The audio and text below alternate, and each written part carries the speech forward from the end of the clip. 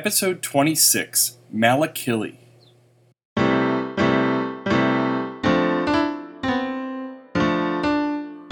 What the fuck?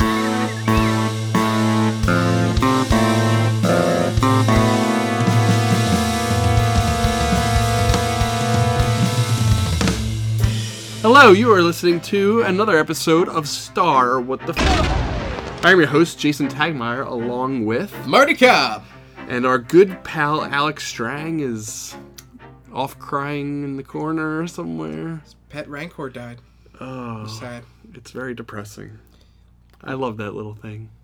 Cuddles was a very good Rancor. If you don't know about Cuddles, look it up or listen to our episode. Listen to our last episode. That's right. This is technically a two-parter here because today's episode is about We're picking up right Mecha Heidi-Ho, Malakili. The zombie just came out right there. We're picking up where our last episode left off. The Rancor died, and now we're going to cry about it. Yep. You may remember Malakili, the Rancor Wrangler, as I'm going to call him. Rancor Keeper? I think that one of the toys referred to him as the Rancor Keeper.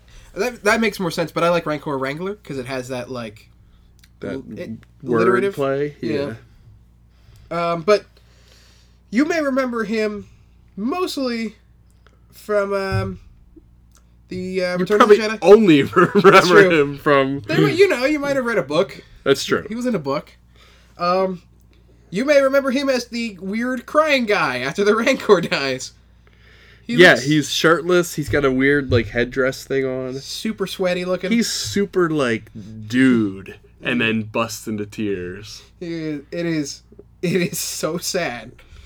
It really does make you feel bad for the Rancor. It is such a artsy weird thing that they threw into the movie because it's almost laughable. I mean, it's entirely laughable. But you know what? Why do they go there? There's a quote from George Lucas which I love because it's such a bizarre statement from him. I like the idea that everybody loves someone, and even the worst, most horrible monster you can imagine was loved by his keeper, and the Rancor probably loved his keeper. So that is a great quote, and it seems like. He had that in his mind, and it was we're going to put this in the movie, that everybody is loved by somebody, everybody loves something. But it's just so weird. It's so hard to, it's so hard to just get past that. It really is. It is so bizarre. It's such a weird statement. That's a good statement. It is. For Star Wars. It's a weird implementation of it. It would make sense. It's such a literal interpretation of it. Yeah, it feels like because you could say that statement in another movie about the Joker, Yeah. Because you're not referring to a literal monster. You're referring to somebody that you're calling a monster. That's how it's a very odd statement because the Rancor's a monster by any stretch of the imagination. And, having Malakili... You could have cut Malakili out completely and it wouldn't have changed any part of the scene. Yep. It's just this really, really weird guy who's wearing, just a loincloth and some, a towel on his head. Yep. And he cries. And he's kind of gross looking. It's so awkward. So... Let's talk about Malakili. I always used to call him Malakili or Malakili. Malakili seems right. Malakili seems right. I don't know. I can't tell. It's I think I thought that the second A was an I. Yeah, I could see that. Malakili? Yes. Malikali or something like that. Malikali. So a human male. So I thought he was human. I'm glad to hear that I was correct on that. Technically, he's Corellian. Malakili was born on Corellia. I believe that's how you say that. Corellia. It was a planet of the core world's best known for its pirates, its fast ships, and skilled merchants, which is a weird way of putting that because that's the planet that Han Solo is from. And it's got a whole mythos around it. I mean, mix the three of them together and you have Han Solo. Yeah. Since his most tender childhood, so his childhood was tender. That's good, at least. That's why he cries. A young Malakili was fascinated by wild animals and wished he could dedicate his life to taking care of them. He does that. In 32 BBY, the Corellian became involved with Gorgon the Hutt's Circus Horrificus. Whoa, 32 BBY? That is just God. a couple years before, isn't it? I would put him at like 40 years old. No, he would be 50. 32, the BBY refers to Battle of Yavin. So that's before Battle of Yavin. Okay.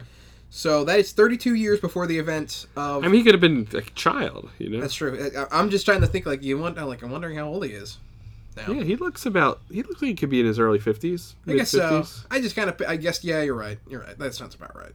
But he became... Involved with Gorgon the Hutt's Circus Horrificus, which I need to know more about. A traveling menagerie that displayed monstrous creatures throughout the galaxy. So like a... It's Gargan. Like a... Hut, by the way. Gargan. Oh, yeah, you're right. It seems like just like a circus sideshow. Yeah, it was a traveling circus that was very popular around the time of the Clone Wars. The circus included gladiatorial events which pitted one or more against savage beings against savage creatures. It was overseen by a ringmaster. The circus was involved in an illegal smuggling ring of ack dogs, which was exposed by the Jedi Master Mace Windu and Depa Billababa. Did you just make that part of that last one up? It sounds like I did. I bet he has a ridiculous picture, too. While you look for that ridiculous picture, Malakili became the true star of... That's disappointing. Oh, is It's it? like an Indian woman with crazy hair. Anyway, yes. Now, if you said that name again, it would be a racial slur. If I said it, if I had known... this sounds really bad if I say it, but if I had known she was... like an Indian style going on there, I probably would have said it differently. But all that says is that the writers, the creator, super offensive. Yeah, the creator just, yeah. So aside from the bloodthirsty creatures themselves, Malakili became the true star of the Circus Horrificus, which is great. I just want to point out that for whatever reason, his boss, who owned the Circus Horrificus, was Gargon the Hutt. Yeah. Or Gargon the Hutt. I don't know how you say Gargon, yeah. Gargon. He was a Hutt, of course, but he's missing half of his face. Oh. That's a weird thing going on there. Yeah. I didn't expect to see that. But I kind of neat. That's interesting. That's kind of cool. Yeah, whatever. I don't know what's going on there, but whatever. But yeah, he was a slave of the Hutt. He was sold by Circus Horrificus to Jabba.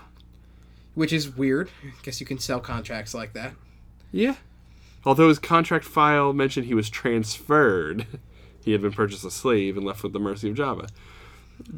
So Jabba ordered him to train the Rancor for battle and had a special weapon harness built. Which is, all that's pretty neat because I thought he kind of wanted to be there and he wasn't forced to be there. Yep, I remember that detail a little bit. I read the book that he gets a lot of his story from. It's the Tales from Jabba's Palace. Yep. It is the tale of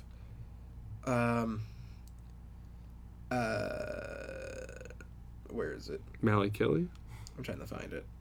It's the tale of Malakili, but it has a specific name. I think doesn't have his first name. Taster's Choice. Taster's Choice. That's not it. I think. Man, I have absolute. Oh, here it is. A Boy and His Monster. Aha. Okay. The Rancor Keeper's Tale. So from what I remember, he gets sold to Jabba the Hutt, and he's told to raise a Rancor, which he's always wanted to do. So they didn't have a Rancor at Circus Horrificus. Would you think that would be the first thing you would buy at a place called Circus Horrificus? Is there a scarier Star Wars monster than a Rancor? Yeah. I guess the Zilla creature's scarier. Well, I will. Yeah, that thing's creepy. We'll defer to this picture. Yeah, there's some pretty creepy beasts. I think. But basically, Malakili forms a friendship with this thing, and he forms a sort of friendship with his weird assistant guy. Who's this assistant guy? You see him for a brief second. He comes in actually before what's his name does. Oh, you know what? Yeah, you're right. It's his assistant, and his name is Gonar. Gonar is a pale... Oh, no, that's not Gonar. That's not Gonar at all. It's not Gonar. It's not Giran. Giran. Giran, which sounds like a monster from some kind of thing. From like a Godzilla Crete monster. He's a Kasadanasa Nikto. I have no idea how you say that. I'm not going to bother. He hoped to one day pit the beast against a crate dragon. So he wanted to put he wanted the Rancor to fight a pit dragon. A crate dragon. Which we never see in film. He's dead. So I think the only one we see is dead. No, I meant the crate dragon. Oh, the crate dragon too, yeah. They're both dead. So this is interesting. So at some point during his time on Tatooine, Malakili killed a mutated Womp Rat that had taken over a cave owned by Tusken Raiders and got a Gadurfi stick as a gift from them. So of course. What's interesting about that is you see them in the Star Wars Empire at War, Forces of Corruption, as an Ewok handler. Right. Yeah. They're Ewok handlers, and they have the Gadurfi stick or the Gaffy stick. Yeah, that's so and weird. It's 100% him. Same thing. The headdress, the no shirt. They're carrying little bags of Ewoks. Did we talk about that on another episode? We talked about that on the Gadurfi stick episode. Oh yeah, you're right. With the Ewok handlers, the most hilarious, insane. Yeah, it's thing. so funny. Non-canon, but insane. I love that one. So yeah, he had a Gadurfi stick, which I find very odd. Yeah, it's. I mean, it's just Tatooine. They have them on Tatooine. But you know what? Let's get rid of all that. Throw it all out. Throw it all out. We're gonna get rid of all of that Legends material. What do we know about Malakili? We know that he loves one thing, more, and Luke takes that away from him. He It must is the saddest- avenge the death of the Rancor and see Luke go down. I'm gonna start us early with the crazy train, the ultimate question, if you will. Okay. Now that he is basically no longer existent in the canon, and that doesn't include the guy from from that comic book that looks exactly like him. Yeah. What can we learn about this character? What can we make up and create for the new canon? Oh, okay. Now we can even name him differently if we wanted to, because he's not named in any canon material now. He's named on my action figure. Is he? He might just be called Rancor Keeper. I don't know. I mean, like, think episode 7, if he was in his 50s then, he'd probably be, like, in his 80s, late 80s. Still trucking around with his little animal fetish. And, God. I don't know. I mean,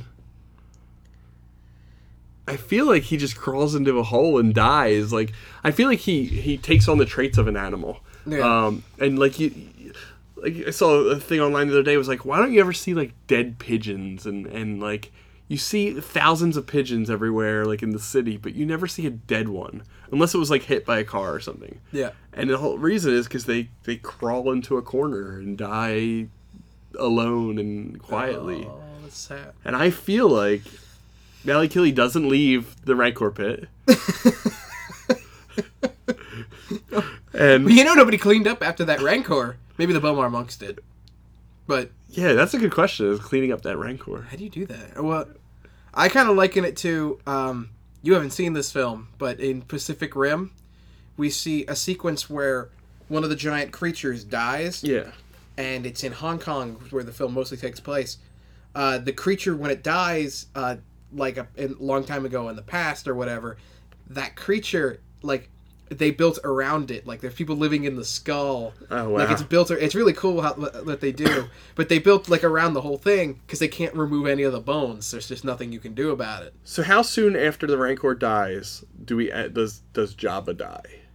Pretty quickly. Is that within, like, day? Probably within a day or two. So chances are that nobody cleaned up that Rancor yet. No, I mean, like... Chances are nobody ever cleaned up that Rancor, and it stinks to high heavens in Jabba's palace. Yeah, because the Bowmar It monks... probably did already, though. Oh, you're right. That would probably only add to the smell. Or help the smell. Like... Yeah. The Bowmar monks, they don't need to worry about anything. They don't smell it. They don't smell it. Their brain's in a jar. There's a couple of living ones. Maybe. Well, we do know, actually, what happened. I find this really funny for them. What's that? What happened to Jabba's palace? Yeah, well, no. What happened to Jabba's palace is that after Jabba dies, the Bowmar monks kind of took over forcefully. In really weird ways. Yeah. Because we'll get to when we do an episode on... There's a couple Before things I Tuna. want to know about the Jabba's ship going down and all. Like, what happened to like Max Rebo? Did we talk about what happened to Max Rebo? Yeah. Max Rebo, like, continued with his band. Like, were they on the ship? No, they Okay. weren't. And Drippy McCool left the band. Yeah, you're right. We do know all that. But we do know what happened to Malakili because, thanks to the epilogue at the end of the story, whatever became of in Jabba's palace. So he didn't curl up and just He didn't curl up and die. go the way of the buffalo? No. Basically, what he had a plan. He had a plan going where him and the Rancor were going to escape Jabba's palace by joining up with a Jabba's competitor named Lady Valerian. Who I've seen the name around before. I don't know anything about her, but besides, I think this story is really. What does she compete with the Jabba again? Like being the slimiest She's a whippet. gangster? Okay. She's not very attractive in this picture. So it's not a beauty contest. No, it's not. I don't really have anything else to say about that. She's not the competitor in a beauty contest. It's you know what? The only thing we know about it is she was in a story about a wedding, so Okay. it's kind of everything's kind of muddy. But I assume that it's drug trafficking. Maybe Yeah, it's just his- slaves. I don't know. But Malakili, what he did. So he had this whole plan. When the Rancor died, he gave up on it. He was like, "Well, I'm just gonna leave," because even after Jabba died, he was like, "Well, I'm just gonna walk away." And he basically toured around for a while the Jabba's palace, and he rescued the Jabba the Hutt's cook named Porcellus, who had his own story. Yep. Called Taster's Choice. And him. They went to Mos Eisley and they started a restaurant. Yeah, I know. That's the most surprising. Called the Crystal Moon Restaurant. Okay. I don't think there's really much to say about it, like that we know. But it was opened up. It was established by the two, who used funds stolen from the late crime lord's treasury. So they stole all the money to get it. A couple of crime lords. It kind of became a thing for that. Like a couple of crime lords lived around, went there a lot. So it's like an Italian restaurant, and the mob. It's assuming that all Italian restaurants are mob heavy. Yeah. But really, the Crystal Moon restaurant. Now I cannot picture Malakili doing anything but being the fry cook in the back. Yeah, what is his role in the restaurant? I think is he just part owner and he just rakes in the money and he's. I could see him being the guy that kind of sits at the table at the front and just kind of does some of the like some payroll and He's just a nice guy. He's constantly ordering food. He's gotten way fatter since the restaurant opened. But personally, I'm thinking that he's a fry cook in the back, not wearing a shirt the whole time.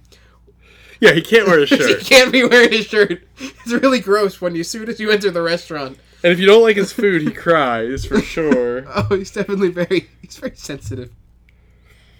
So, do you know who played Malakili? I do, but only because I just read it. Okay, so he's uncredited Paul Brook, Yep. which is he could at least given him some credit for it. But his sobs were provided by Ernie Fosselius. So, Paul Brook, I guess, can't cry on camera? I don't know about Or maybe it was all DVR did, or they didn't think he was sad enough. I don't know. Like, it's still such a weird scene. But, so, the same guy, Paul Brook, he played, he was in the Alan Clark Diaries, which was a BBC series. He guest starred in the Doctor Who audio adventure, Year of the Pig, as well as a Mr. Bean episode, The Library. So what's really interesting is, he's known for his voice for this Doctor Who episode, but they cut his voice out of Star Wars, Return of the Jedi.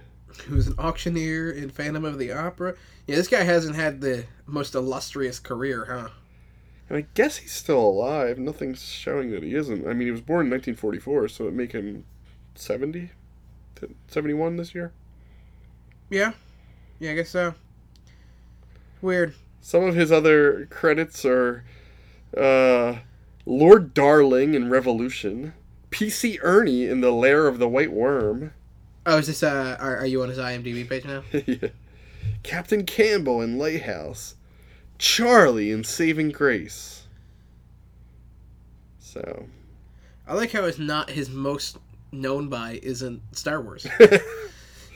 because he was uncredited. Yep. I like his role in his other uncredited role. He has 2 uncredited roles.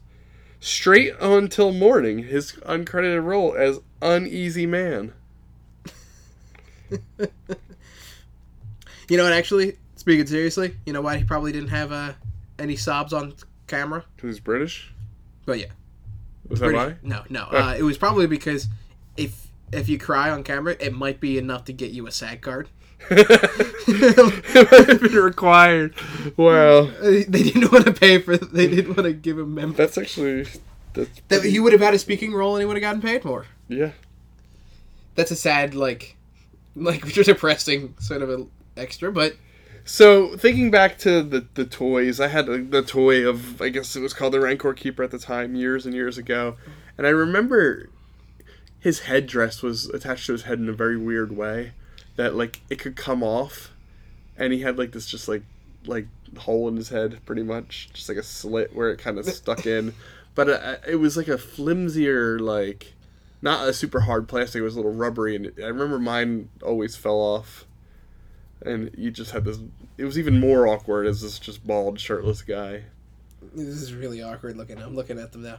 A lot of them have Gaddafi sticks. Yeah, I feel like it came with the Gaddafi stick. Like a couple, like this older one here has a Gaddafi stick. Was it the early... This one? Yeah, that's the original. Like he has a more like a unique weapon in some of the other like artwork. Oh my god. Whatever this is really cool. Like, whatever convention this is. Oh, so somebody's dressed up as... Malakili, but, like, there's, like, this... massive Rancor. That's probably their Star Wars celebration, I'm sure. Yeah, and it's, like, that's just the guy cosplaying as Malakili because he's fat. He's also got that, like, diaper thing on that he wears. He's got, like a loincloth of some sort. Yeah. Weird pants. Some really cool figures out there. Yeah. There sure are. So, last question. Love this Lego figure. Oh, that's so cool. With the little chest hair. He's got chest hair. He's sad. He's so sad. So we need a final question from Malakili.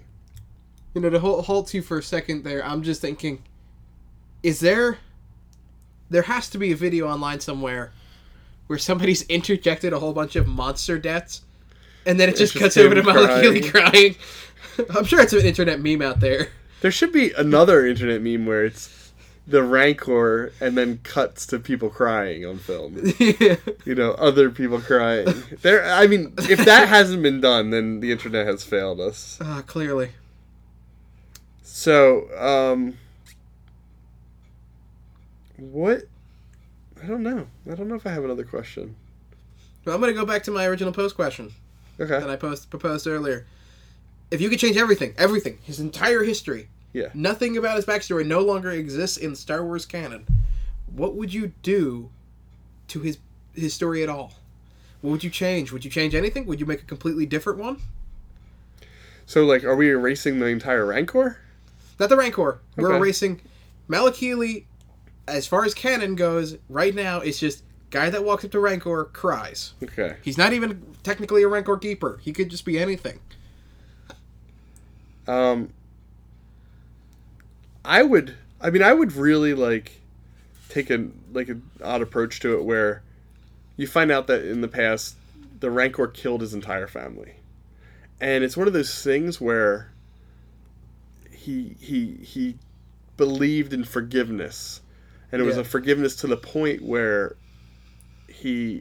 this Rancor was all he had. Yeah. Like, the Rancor killed his family, and then he had nothing, and his nothing turned into the Rancor. So when the Rancor died, It was he like once again had nothing. Yeah. He finally felt emotion for the first time in his life. You know, he didn't feel the emotion like when his family died, but he felt the emotion when the Rancor died. And I would put his story, just going total wild fan fiction, I would have put him at the forefront of the next day's events of taking down Jabba. Jabba's sail barge. I would have put him as almost like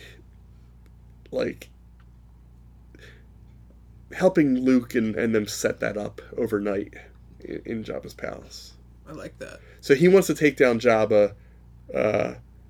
Like Luke, I guess it falls apart because Luke's the one who killed it. But Jabba made him kill it. So if he could forgive the Rancor, he could forgive Luke. Like, he's got this weird emotional issues. He's got something like, obviously really wrong with him, clearly. And he forgives Luke. They kill Jabba. I don't know.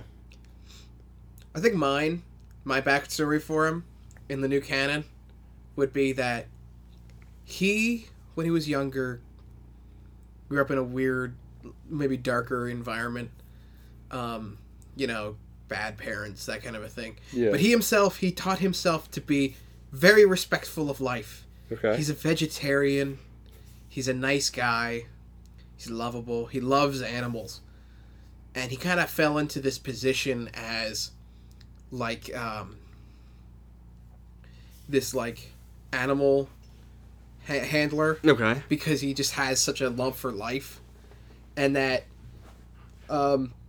he was basically, maybe not kidnapped, but, like, sold or bought into Jabba's thing, and he was told to raise this Rancor to be vicious as possible, but, like, the Rancor, he's slowly getting the Rancor to be this nice creature. Like he's raising, like, this Rancor is his friend now, and they're buddies. Okay. And he's like, we're gonna see this through to the end, buddy. We're gonna do it. And then the Rancor dies. Yep. And he loses a piece of himself that day. And he takes his Gaddafi stick. And he walks away forever. Oh, man. Very sad. Then he meets up with Droopy McCool in the middle of the desert. And it's just a buddy cop from that movie from then on. Maybe he starts a restaurant, but he's the fry cook. He starts a restaurant. So your alternate story is he starts a restaurant with Droopy McCool instead of this other dude. Yep. Both shirtless. They call it Two Shirtless Men Diner. Is Droopy McCool a man? I have no idea. Yeah, sort of-ish. Two shirtless men wearing weird bottoms of some sort. Him wearing a woolen cloth and Droopy McCool wearing those little brown shorts. What would you call this restaurant? I just called it Two Shirtless Dudes Droopy... Diner. Oh, wait, no. It's gonna be something about, like... Droopy McCool's vegan... I would call it, like... Droopy McCrybaby of some sort. Droopy McKeely. Dreary McCool. You really gotta try the vegan chicken wrap, though. It's great. Alright. The vegan bantha wrap, I'm sorry. We love you, Mally Killy. We feel bad for you. Go see a therapist.